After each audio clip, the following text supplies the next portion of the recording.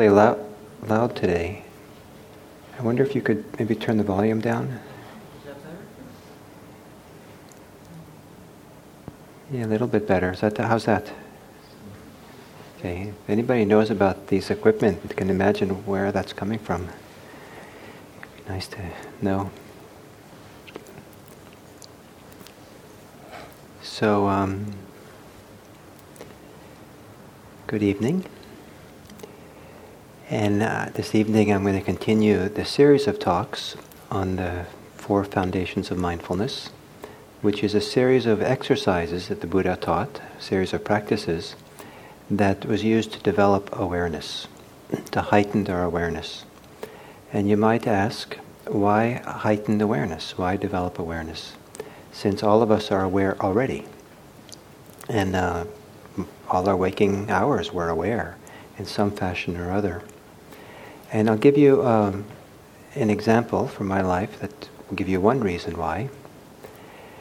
When I was a Zen student, I would sit in the Zen monasteries, in the Zen temple, meditation hall, and you would sit facing the wall. Everyone's kind of around the perimeters of the hall, facing the wall, and you'd sit very straight in proper posture. And the teachers would sometimes come around, and they would adjust your posture. So in the middle of the meditation session, you'd be sitting there, and you'd feel this gentle hand go on the shoulder. And when you felt that gentle hand touch your shoulder, that meant they're probably going to straighten your back, or straighten you up a little bit.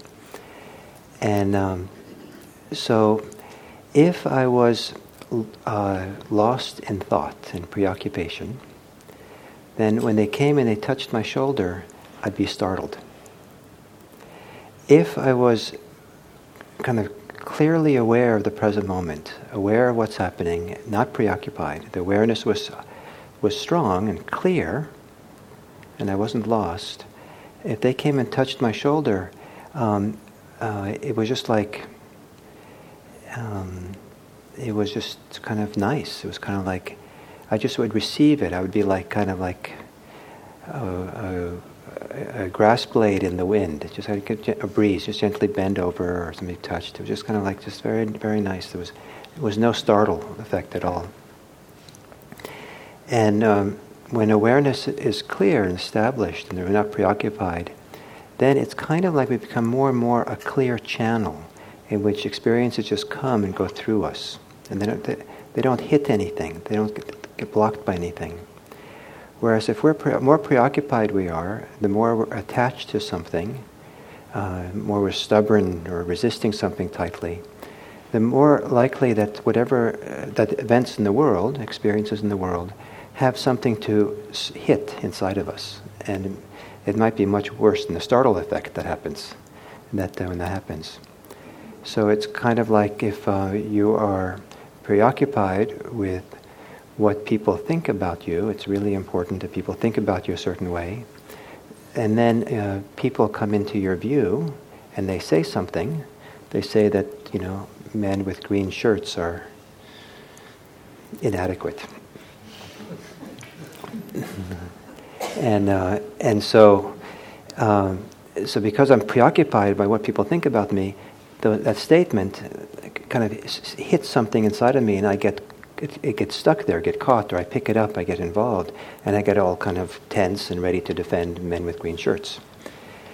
But if I'm not really particularly concerned about that, but I'm just clear and open and kind of free, then that statement might just travel right through me, like a clear channel, open channel. So the more developed the awareness is, the stronger it becomes, the less preoccupied we are, and the less we'll have any of these things inside operating that are the wall, which what people say, what happens in the life, strikes and hits. It's kind of like it goes right through. It has no place to land. And we might still take care of things responsibly. It isn't like we're just completely aloof. But there's not the startle effect or the resistant effect or the tightening up. Just things go right through.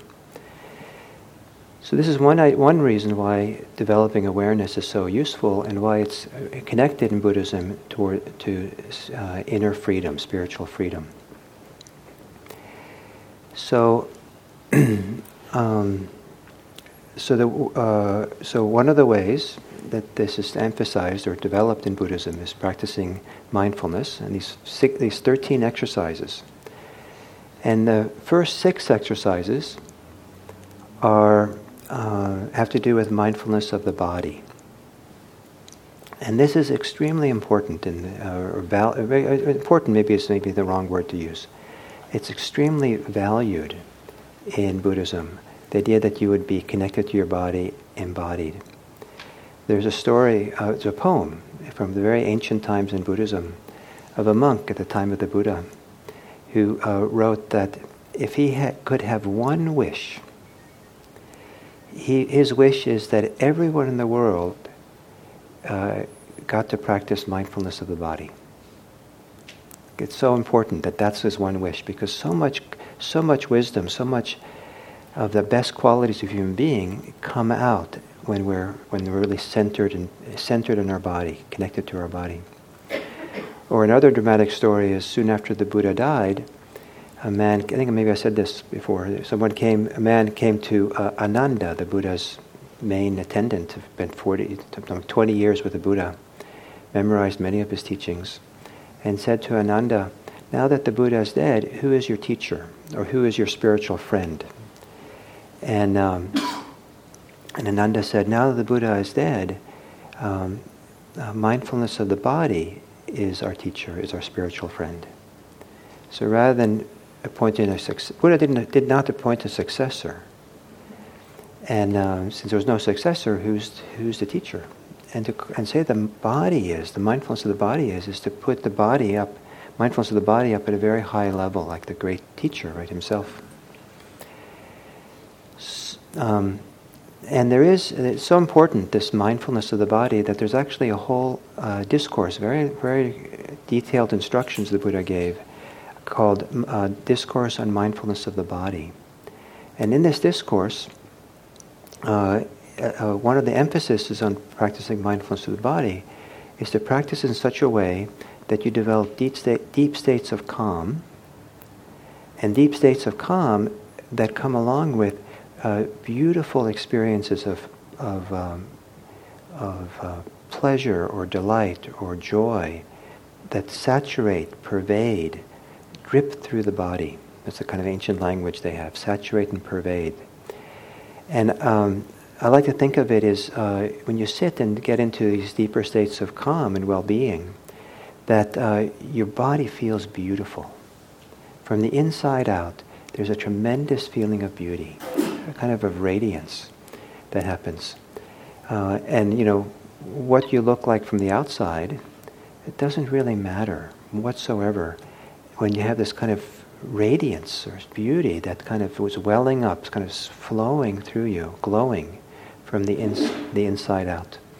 And this kind of sense of beauty or sense of well-being that can come through developing meditation practice is one of the important reference points for practice in the ancient Buddhist tradition. So the body was greatly valued, and appreciating the body, enjoying it, being present in the body, and so the inside out, the body felt really good, is part of the whole enterprise here. And so in this 13 exercises that we're covering over these weeks, the fourth and fifth one have to do with beginning to look at the body in a deeper way. The development of this process of becoming aware starts with movement. The things that move, when we move, that's kind of relatively coarse activity, and so we can kind of track the movements better. So one of the movements is the movement of breathing, the movements of our posture we talked about last week, and the simple movements of lifting your hand, putting on your clothes, sitting, the different kind of basic movements we do. To know you're aware and use that as a place to develop awareness. To go deeper, we sit still. And as we sit still, we begin looking into our body and seeing it in deeper ways. And the first way the Buddha talked about is conceptual. a little more conceptual that we use. And the second is more non-conceptual. And so we go again from a grosser, or coarser state of mind to a more refined or quieter state of mind. To be living in the world of concepts takes brain power, takes brain energy and activity of the brain. To drop the conceptual level and drop into what's called the sensory level, sensation level, it requires less activity of the brain, and the mind can get calmer still. But on the way there, the way that these exercises are described, the first one is conceptual, and it's done this way. I'll read it to you. It's called sometimes it's called mindfulness of the anatomical parts of our body, and as with all this stuff, it's very interesting to see that in so many ways, when the Buddha gave instructions, he did it sequentially from that which is coarser to more subtle or more refined, or more inward, from outside to the inside. And here, you'll look there, there's three different kind of layers going inward. The first is becoming aware of the body from the outside, what you can see from the outside. And then to become aware of the organs. And then to become aware of the fluids that flow inside the organs and all the way around. So kind of this progressive step inward to deeper kind of ideas. And it's somewhat conceptual to have these different parts. You think about them. Some of them, some of us probably have never actually seen some parts of our inner body. If maybe you've been to an anatomy lab and maybe you've seen some of it or seen it in an animal, but to imagine, where your body, where these parts are, and to see them is part of the exercise. So it's kind of using your concepts, using your imagination to evoke and see different parts of your body. So this is how the instructions are given. A person reviews this very body up from the soles of the feet down from the top of the hair, bounded by skin, as full of many kinds of, here the word is impurity or uncleanliness. Thus, in this body there are head hairs, body hairs, nails, teeth, skin, flesh, sinews, bones, bone marrow, kidney, heart, liver, diaphragm, spleen, lungs, intestines, mesentery. I don't know what mesentery is, so I can't imagine it. Contents of the stomach, feces, bile, phlegm, pus, blood, sweat, fat, tears, grease, spittle, snot, oil of the joints, and urine. So they usually say there's 32 of these parts to pay attention to. And in Thailand, in some of the monastic traditions, this is the first meditation practice that are given to new monks and nuns. And they're taught to memorize this list, and then to go through that list, kind of like a little bit like a memorization thing. You repeat and to yourself over and over again, and you get pretty focused. You really remember all those parts, and to recite it to yourself over and over again is like a mantra or like a little liturgy that you repeat. But you're not supposed to do it just like a mantra or liturgy. You're supposed to actually go through them and then focus your attention or your imagination on that part of your body. And it's possible to get very concentrated. If you really get into it, your mind's not going to wander. Your mind's not going to be concerned with how are you going to get oil and your oil change in your car, or what happened at work, or what you're doing tomorrow, or whatever your distracted mind does. You're kind of honing the mind to be really present for something that you're concentrating on.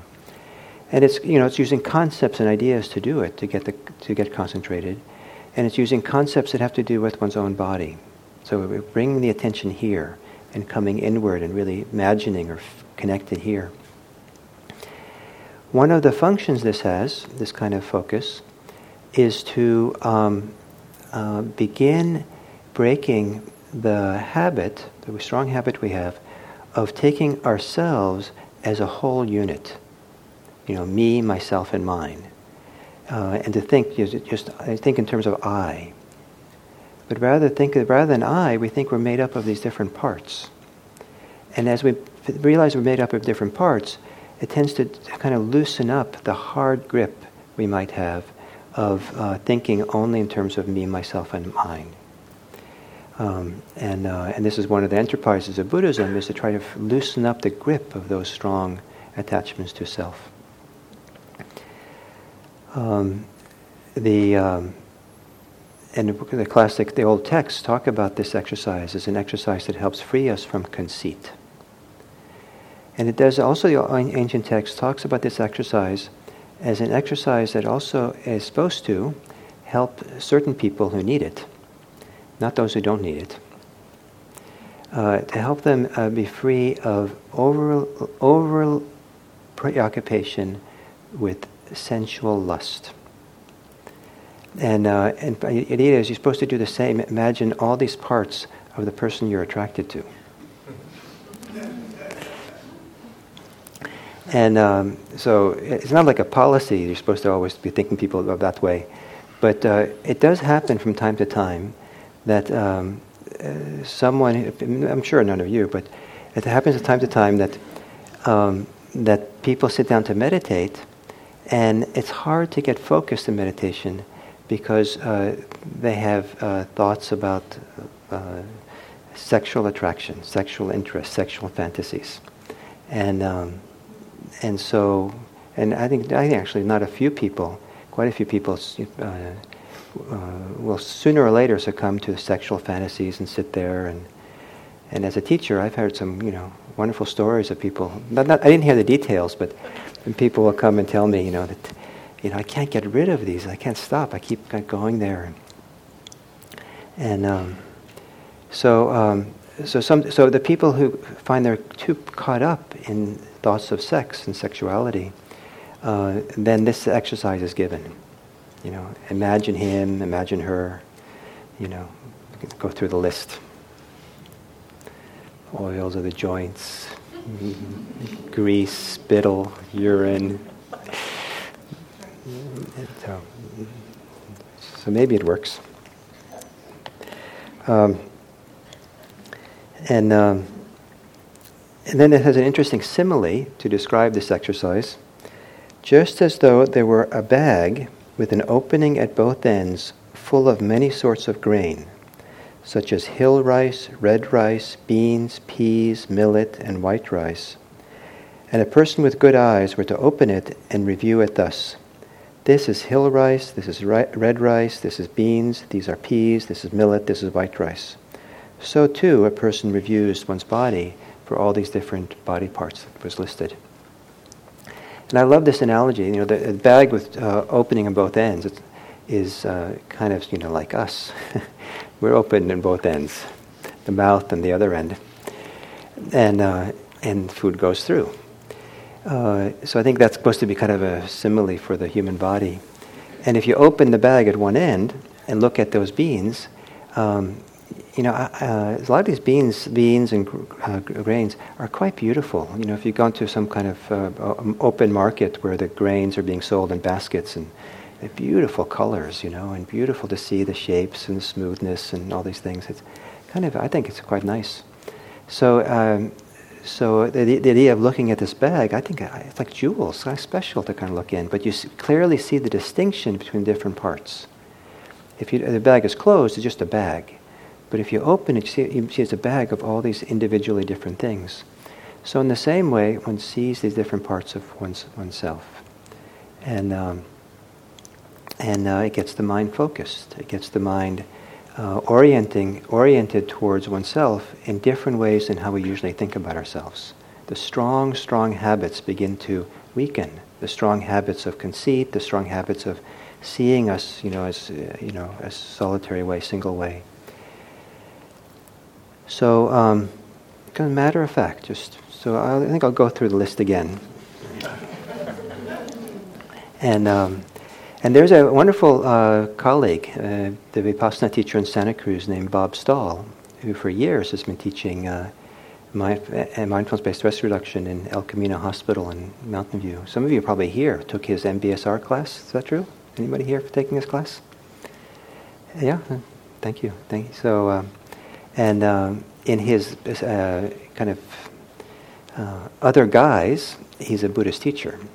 And when he's a Buddhist teacher, one of his favorite practices he likes to teach is the 32 parts of the body. He's done this practice a lot for himself, and then he teaches people. And he does I don't know how long it is. Maybe it's a 32-week course or something.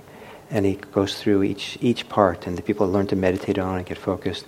Then somewhere about 2/3 of the way through the course, he takes people to the anatomy lab at the local college, and they get to look at what it looks like under the skin, and to help them in their practice of 32 parts of the body. So here it is again.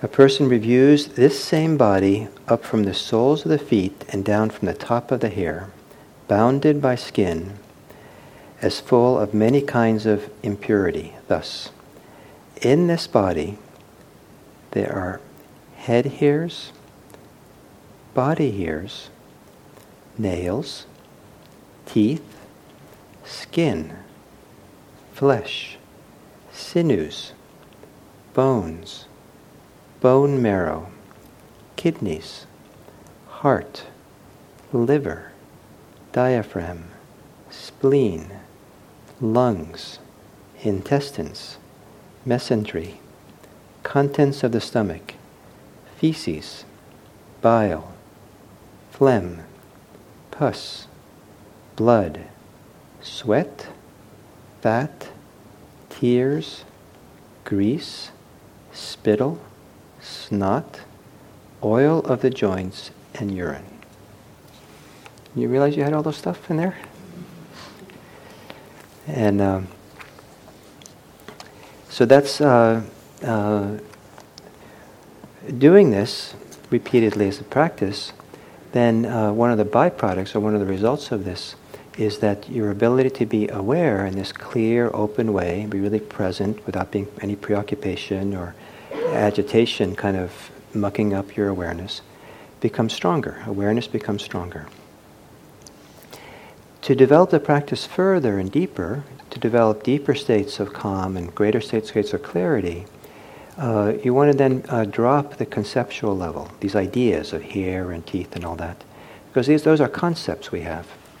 And rather than focusing on the concepts, we want to switch to focusing on the sensation level of what we can feel. We don't really need concepts to feel it. Maybe we need concepts to understand what we're feeling, but the feelings themselves directly are not conceptual. So to give you an example, to lead you in an example, I'd like to do a very simple exercise with you of practicing mindfulness of your hand.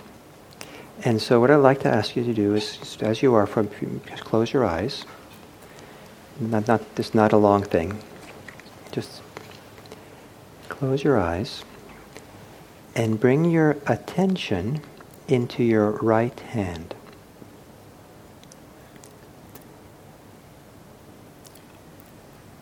And begin feeling the sensations that are in your hand there.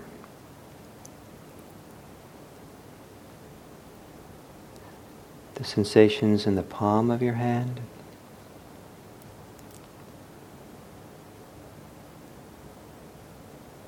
the top of the hand,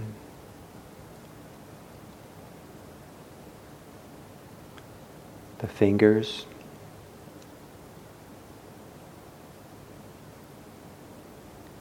and you might be aware of pulsing, tingling, vibration, pressure. If your hand is touching something, the sensations of contact against maybe your leg, your thigh, the other hand. You might feel temperature, warmth, coolness.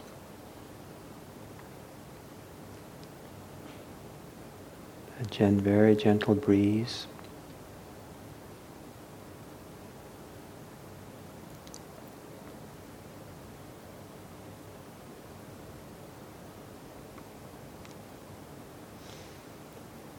Now as you feel the sensations in and of themselves,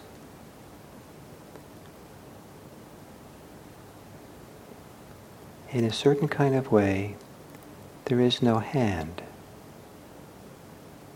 There are just, in the world of sensations, there's just sensations, surrounded by space, maybe with no clear boundary between the sensations and the space around it.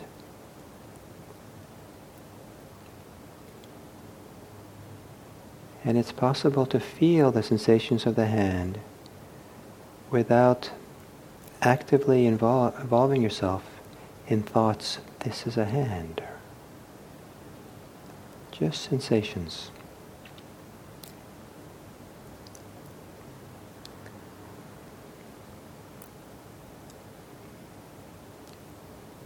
And then you can open your eyes, and now you can look at your hand, and you can think about your right hand, or both hands, and you might think about, where these hands have been over your lifetime and what they've done for you, and you might think about your ideas about your hand, and some people don't like their hands, some people like their hands, the fingers are too short, too long, too fat, the fingernails, they're not behaving properly. And we get into a world of ideas and concepts of what it means to have a hand and what it's done. And someone the other day told me that they spent some time looking at their hand and they felt so grateful. And they felt, I never thanked my hands they've been all along for the ride, and they've been doing so much. So then we get involved in concepts and memory and histories and comparing hands to ideal hands and all this stuff. And it gets complicated.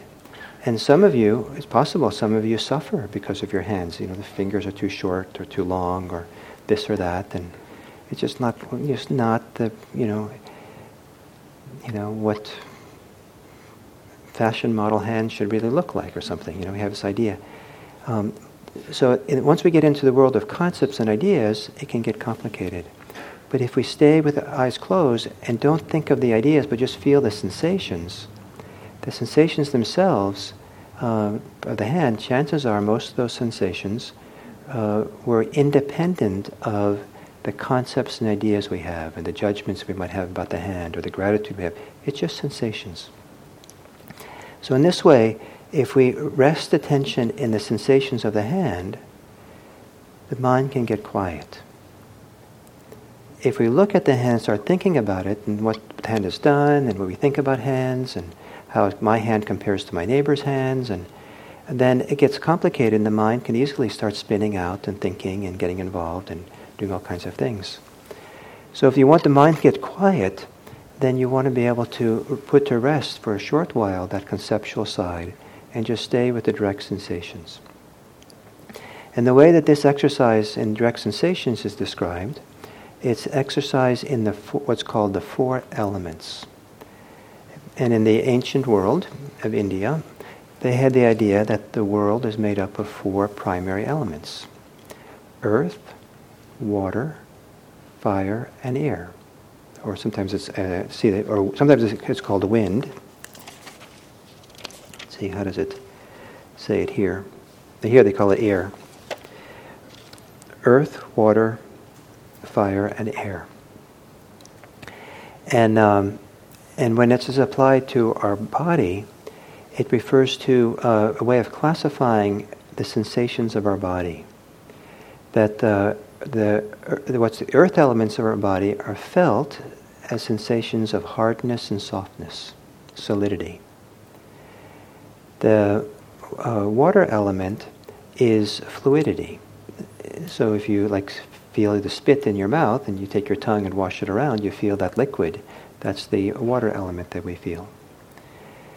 If you tear up by some reason, you feel that water element in your eyes. The feeling of wetness. And then the fire element is temperature.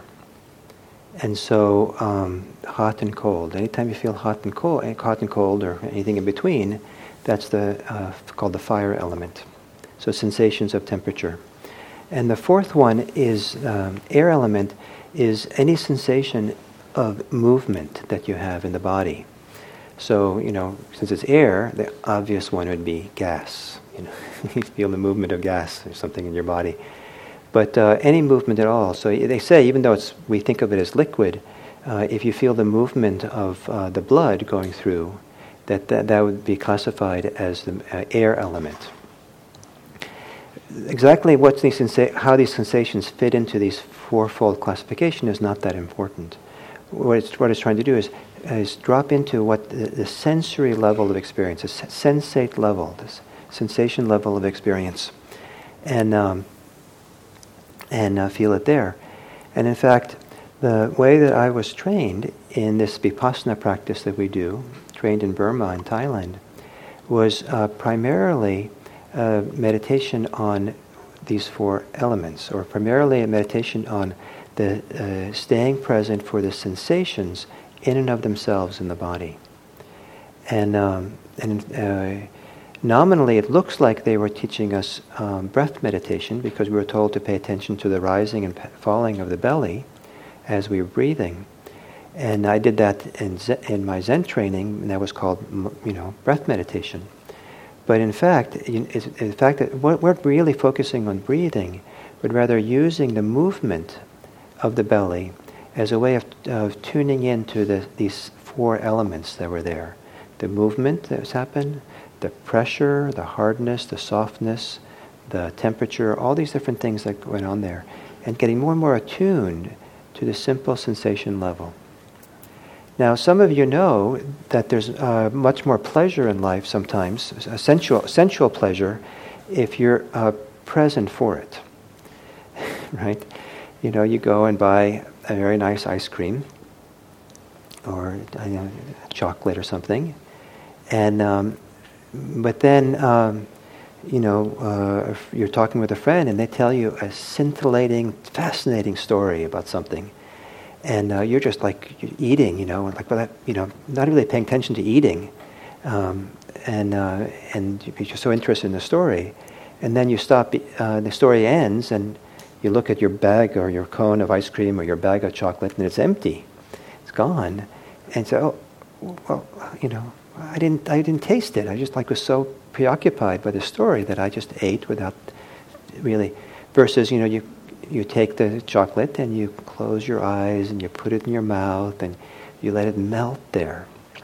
And just like this oozes around your mouth, you feel so sensual and rich, and the sweetness and the chocolateness, and it's like, you could just linger there for a long time, and you're so glad when you swallow it, the flavor just lingers there, and you don't want anyone to disturb it for a while. Or, if a friend of yours comes along to offer you a massage, rub your shoulders or something, and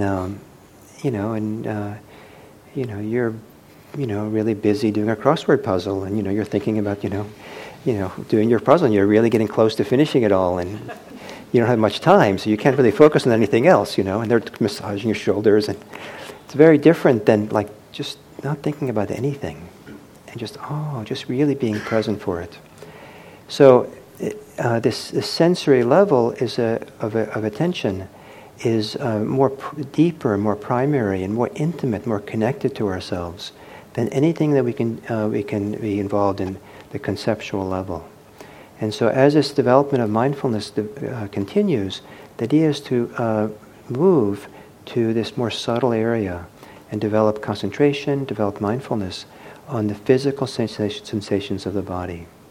And this is one of the great things to do, because as we become more attuned to our body, more aware of what goes on in the body, the information that is in the body becomes available to our intelligence, to how we understand ourselves, understand the world around us.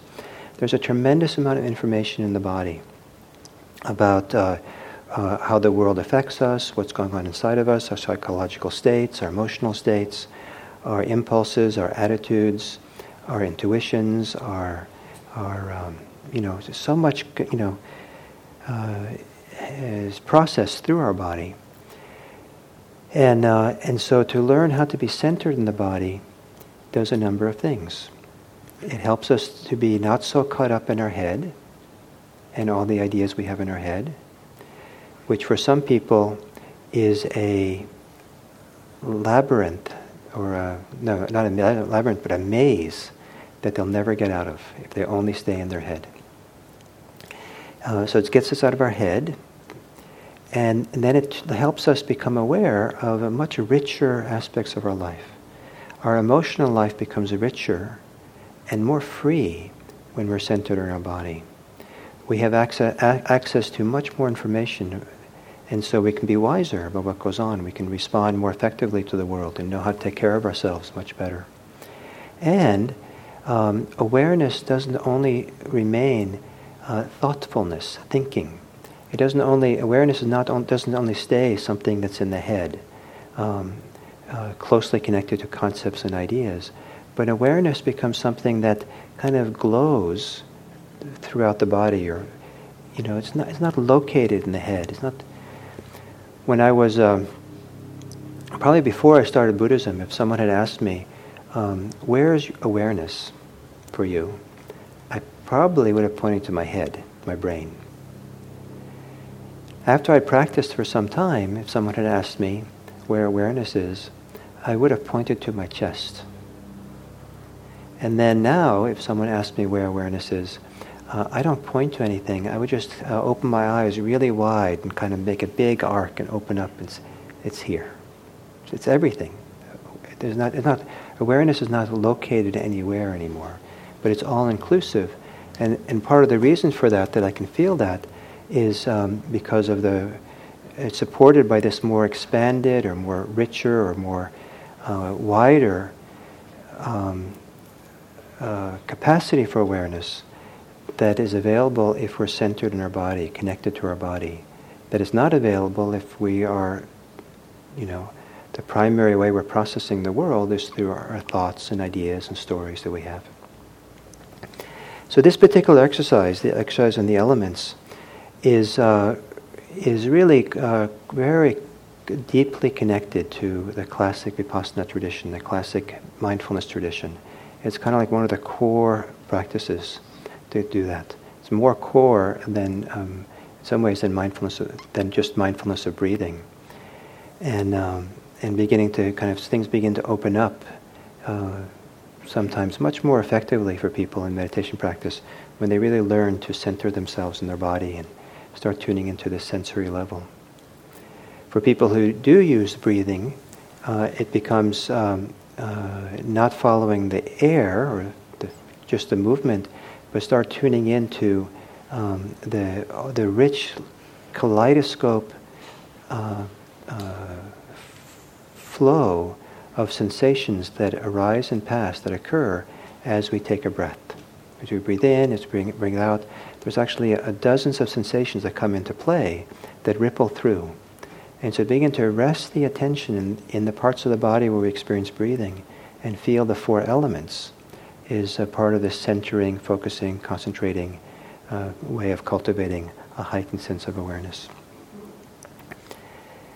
So in conclusion, I'd like to say that what we're seeing in these 13 exercises, now we've gone through 5 of them, is a progression from what's supposed to be more obvious and available to us, paying attention to that, and then start, as we get more calm and centered, to progressively begin looking deeper and deeper into ourselves, to what's more intimate and connected. And here we've now seen into the sensate level of our life.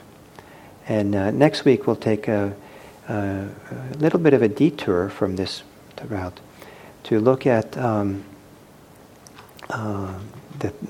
6th exercise, which has to do with death, and how a certain particular contemplation of death can be in the service of developing a heightened awareness, this heightened, free, clear awareness that we're looking for in this mindfulness tradition.